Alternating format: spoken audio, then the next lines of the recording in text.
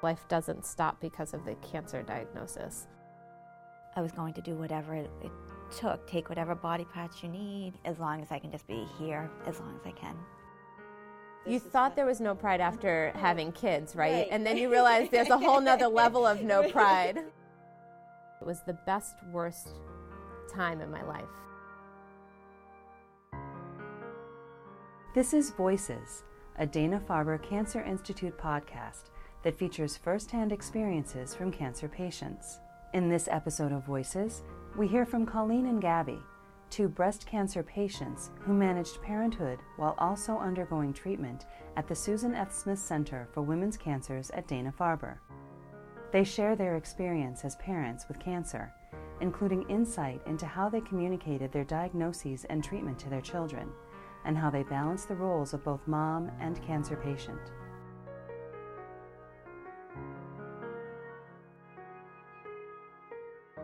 Hi, my name is Colleen. I was diagnosed in 2014, and I was 39 years old at the time. My name is Gabby, and I was diagnosed with BRCA1 breast cancer in November of 2013.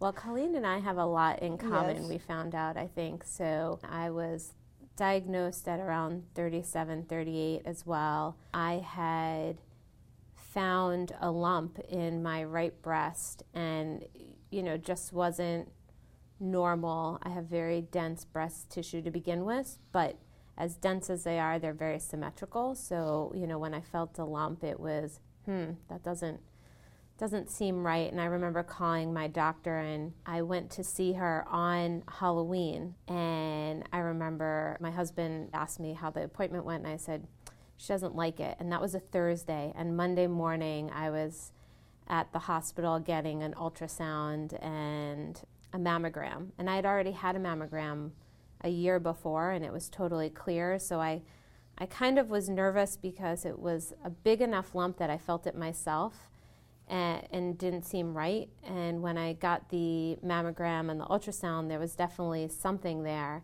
And I remember the woman walking me out saying, it's probably a cyst, don't get, let's wait till we know the results. And then Friday I went to my doctor. I had work, so I went into work. I took the train right to the doctor's office, and she said, you have breast cancer. And I just remember a millisecond of silence, and then kind of like the oh crap moment, and crying in her office. And I had planned on walking home. It was kind of a nice, warmish day, and I planned on walking a couple of miles home to get some exercise in. And she canceled her appointments and drove me home, and she called my husband while I was in the office with her and told him.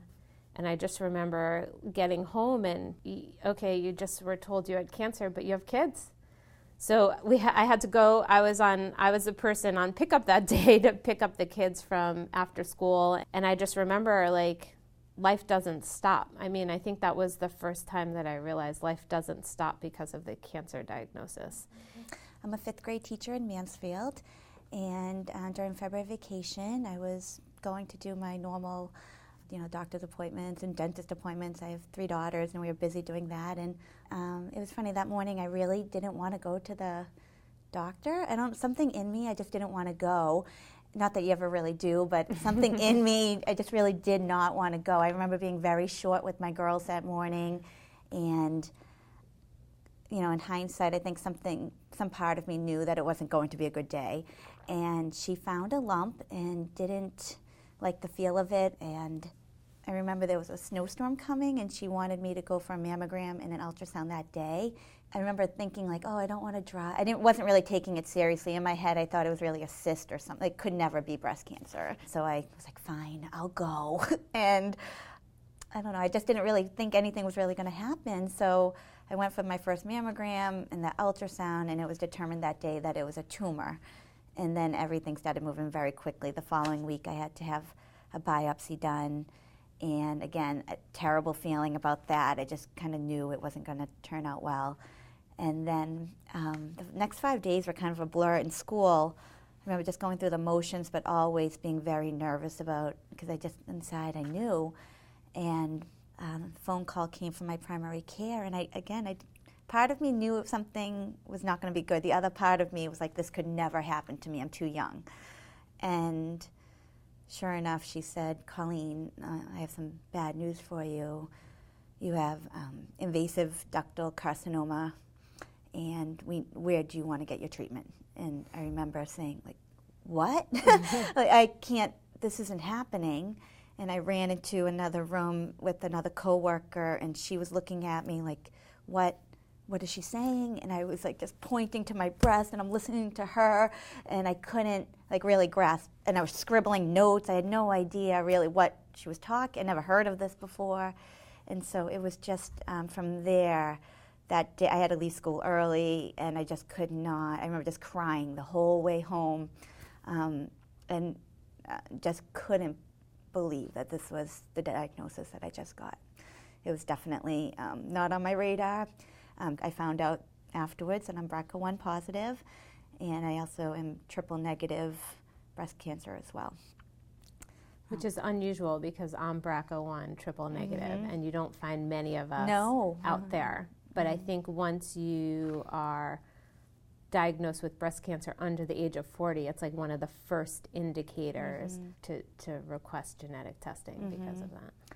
Yeah, that's what I remember him saying. There was a red flag, and it was so new to me. I didn't really know this whole world existed. I didn't really at the time know that I had family that had breast cancer.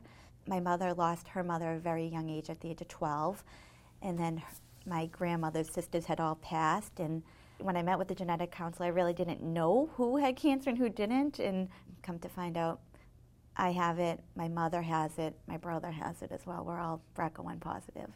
So in thinking ahead with my 3 daughters, I can be proactive with them as well. So very quickly, my doctor referred me to a doctor at a Faulkner Hospital, and I had a double mastectomy done there. And then my breast oncologist kind of referred me right here to Dana-Farber, and I remember thinking like everything was happening so quickly. Like I was just 2 weeks out of a double mastectomy, and they were already making the plans for my chemo.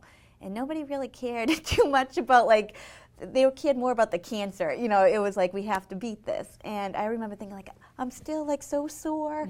And pterodactyl arms. Yeah, it was like just walking around.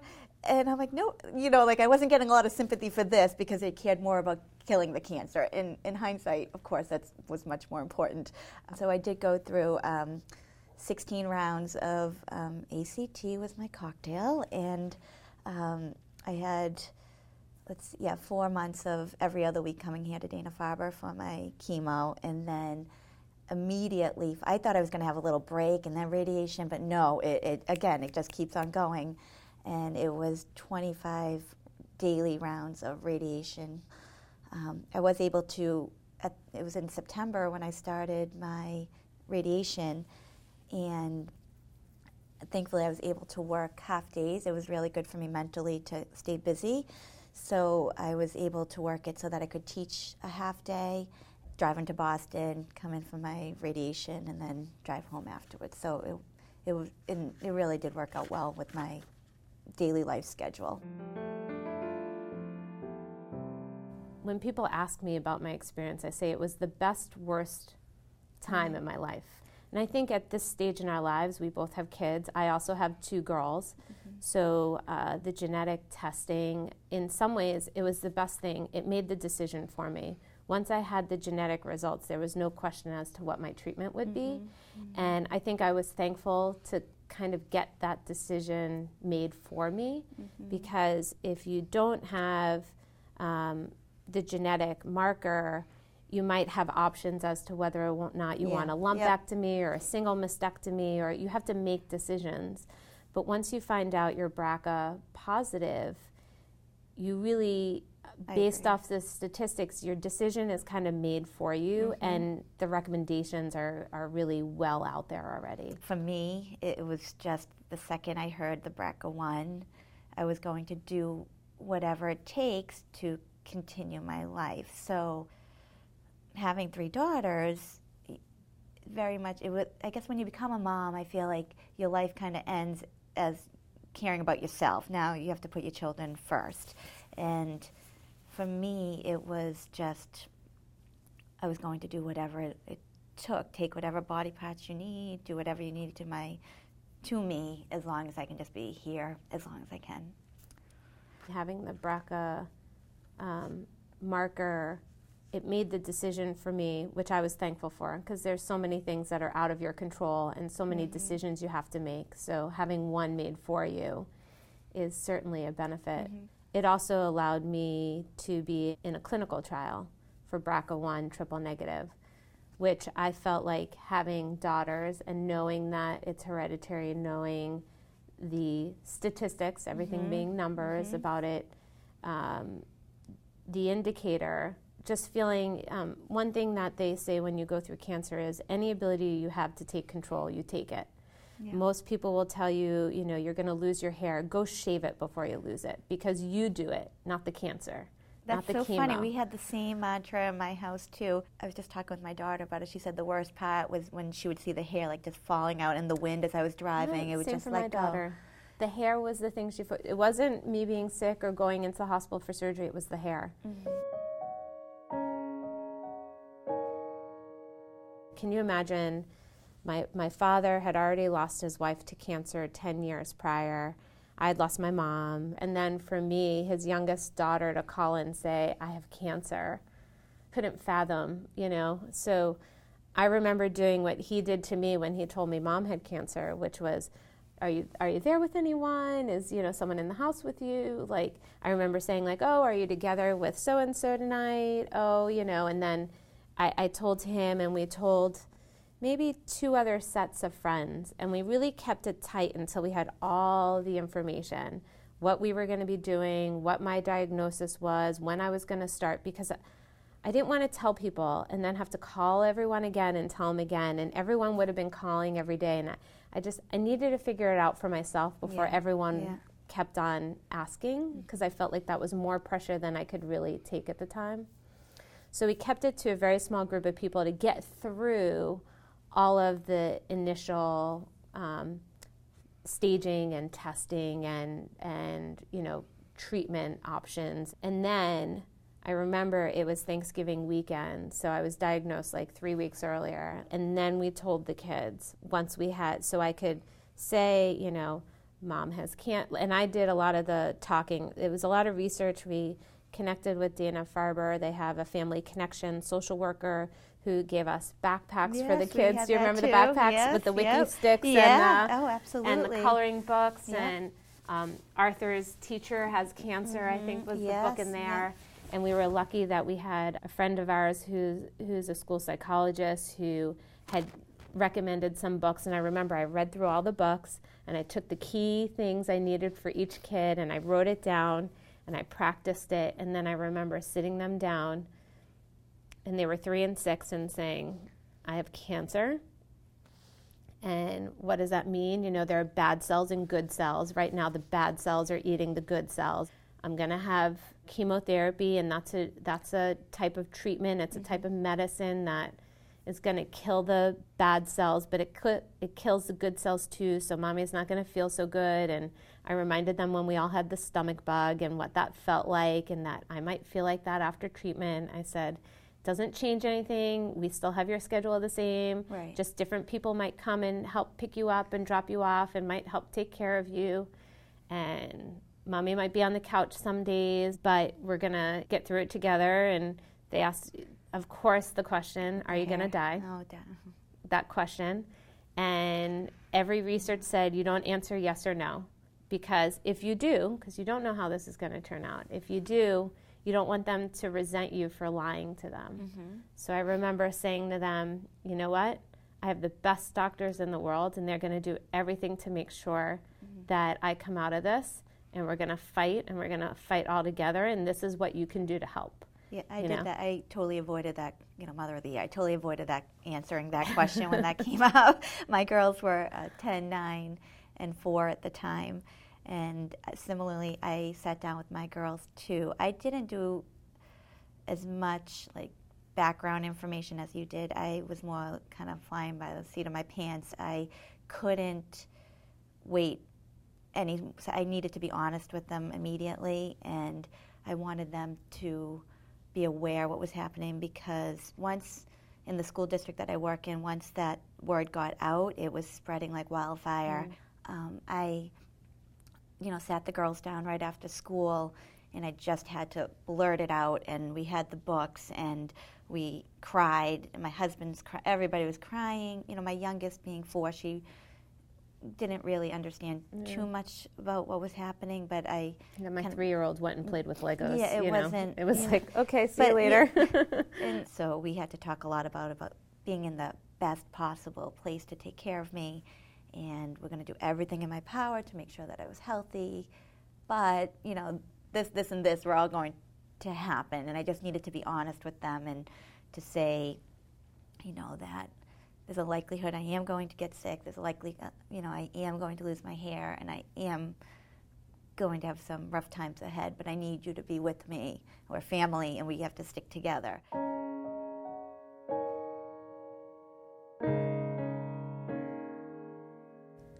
Having girls and being BRCA positive is tough. It's definitely tough. It's particularly always. You're a mom, so you're always worried. But then to feel like the guilt of, did I pass this on to my child, and God, what's going to happen? So for me, we also were advised somewhere between 25 and 29 to have my daughters tested. And in some ways, my kids at the time were 3 and 6. They're now 6 and 9. They're not old enough yet. We have talked about BRCA1 with my daughters, and I don't think, because it's not something that they can tangibly see, that they're not really too worried about it yet, but we have talked about when they're 25 that they will be getting screened for it. And I just had the discussion with my daughter coming in. I said, Dana-Farber is always going to be a part of our lives. This is a safe place. This is a place where I got my life back, and I'm very proud of Dana-Farber. So, I told them that they will need to always be involved with the doctors here, but it kind of like went over their heads a little bit. I think as we get closer to it and as they get older and more mature, it'll make more meaning to them. We've been very honest about my journey. They've seen me go through it.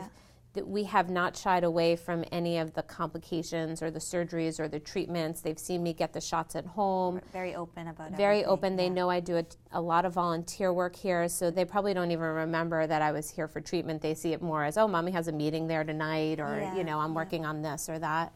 So we haven't really talked to them about the BRCA per se. They know my mom passed from cancer. They know I had cancer. I'm not ready to have a conversation about what this means for them yet, because I don't think they're ready to fully I got to have the conversation about puberty first before I can explain it. Good luck. Yeah. So I need to get through the basics of normal childhood before I infuse anything else with them. But that being said, similar to Colleen, Dana-Farber is a positive place to them. So they're very familiar with what it is and what it isn't. And that'll be part of their lives growing up. Yes. Good, bad, or indifferent. Exactly. This is what the cards that we were dealt, and I try my best to educate them according to their age, what's appropriate to their age, right? But they are very much aware that their life is going to be a little bit different than other kids, and who knows, maybe by the time they're 25, life will be very different for them, and they won't have to worry about that. Right. And with all the research that's going on here. And that was kind of the draw for me to come to Dana-Farber, was to be a part of the clinical research for BRCA-positive triple-negative breast cancer, because although I don't have control over me having cancer, the idea that I am potentially changing the course of cancer treatment for the future, and that future includes potentially my girls, it's about taking control. So I had the ability to take control of something. I was going to do it. Hopefully, it to Colleen's point, it's a non-issue in the next 15 years that they'll be, of age to have a fuller discussion about it. I did get a wig, which I did wear. Being a teacher, I felt very much that I wanted to keep it consistent for my students. So maybe a week after I got diagnosed, we sat down almost 50 children, And it was really difficult because I didn't look sick on the outside. And I had to explain to them that on the inside, my body was sick. And there were a lot of tears. There were definitely a lot of sadness amongst the kids. Sorry. And it was hard to find that strength because I didn't know if I was going to be okay. And so I just kept reassuring them that I was, just lied to them. Teacher of the year, I told them I was going to be fine. And basically we just spent a lot of time talking the what ifs, and I really didn't have a lot of answers for them, but thank you. And I just wanted to reassure them that even though I had this diagnosis, that life was going to go on. And so I did try, even after my 6 weeks of healing after my double mastectomy, I was able to work through my chemo treatment. So I would take like a day off, obviously, from my chemo treatment, and the day after I took off. But I somehow managed to go back to work, and although I wasn't 100%, it was really good for me to, as I said, stay busy. I needed to see the children. I needed to see my coworkers and have like a normal life, because otherwise I would have really gone into that dark place, and I didn't want to go there. So going to school was really like saved me. I also worked through my whole diagnosis. I was very lucky in that the job that I had at the time allowed me to work from home if I wanted. So once I told work and started treatment, I decided to work from home full time. And I do agree that working through it probably was a little bit of a savior for me, because you're already living cancer 24/7, but to be thinking cancer 24/7, you can't. You just mentally can't get there. No. You really can't. And I don't like depending on people. Me neither. So I really had a hard time with people bringing over dinner at first. And it was a wonderful, believe me, it was wonderful. It was but greatly you're the appreciated. one who always takes but care of I people, would right? do that. Yes, Yeah. I'm the one who usually does that. And so to sit back and, people would come to the house and they were so giving, so above and beyond anything. Yes, agreed. I would have stopped at McDonald's and given my kids chicken nuggets. And but I would have been happy with that too, by the way. I know, but then people would make these extravagant dinners and drive far distances. Yep. I remember people, as time went on, it was on the calendar, like every Monday and Wednesday somebody would be coming over. And it just made such a huge difference. And it really opened my eyes to really paying it forward. So now I really try to make a conscious effort to try, and it's always a constant reminder, like to pay it forward and try to do something to help whenever I can, even if it's just a small little note. People at school would send cards. They set up this calendar, and people at my school they signed up for certain days, and so every day I would get a card from a different staff member. If not one, it was 3 or 5, just checking in, thinking of you. And It's the little that things. made me It's- feel not yeah. alone, like what you were Yeah. saying, just to know that people care, and I can do that. And I had like this supportive army that I didn't realize before having cancer, that I had all these. I knew I had wonderful people in my life, but I really didn't know to what extent they were willing to fight for me. And I think that's why I say it was the best, worst time in my life. It's because of that community, and because of, people really, I don't want to say show their colors, but people really do rally. I'm used to being the mom, not just the mom of my kids and the family, but like the communal mom. I'm the one who kind of was the counselor, or the, what do you need? I'll take care of it kind of thing. And so when I got sick, I similarly felt really uncomfortable having people do it for me. Like, it's okay for me to do it, of but it's not course, okay for others to do it for me. It was hard. And It's a hard it was- pill to swallow. Yeah. It's a hard pill to swallow. And we swallowed a lot of pills. Yeah, that's true. A lot of big ones. A lot of big ones are right. But someone had written in a letter once to me, and this was the beginning of me changing my whole thought process, which was, the gift you give us is letting us take care of you. Yeah. And I get choked up just thinking about it, because you are giving us the gift of letting us take care of you. Yeah. And as soon as I read that, I said, that's it. I'm Yeah. done. Like, do what you want. Do whatever you need to do. Bring me, and similarly, I had a bunch of girlfriends who, before my first chemo treatment, they brought over a bag, and it was a bag for me to take with me to my chemo treatments. And it had scarves for when I lost my hair. It had leggings for all my chemo treatments to just wear really comfy tops and bottoms. And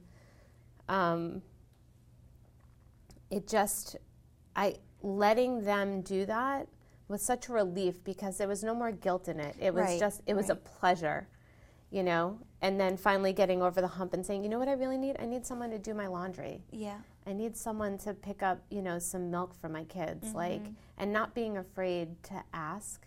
I think letting go allows you so much more freedom to enjoy the experience of what it's going to be, whatever it's going to be. I would say get over it and allow yourself the help that people want to give you. It is a gift you give them to help you, and it is a gift to you, and take it because you'll want it.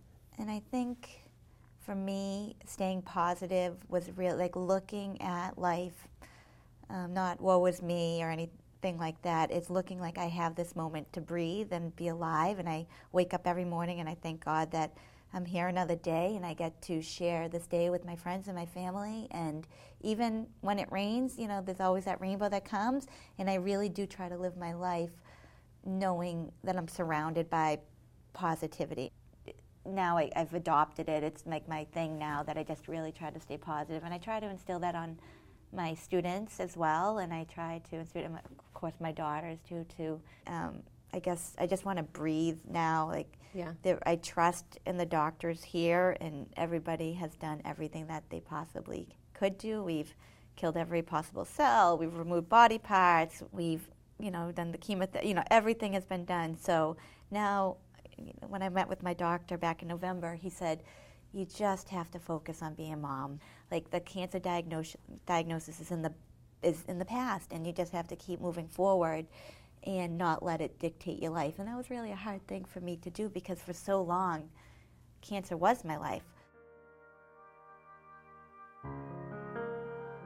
Thank you for listening to this episode of Voices, featuring breast cancer patients Colleen and Gabby, who shared their insight on balancing motherhood and breast cancer.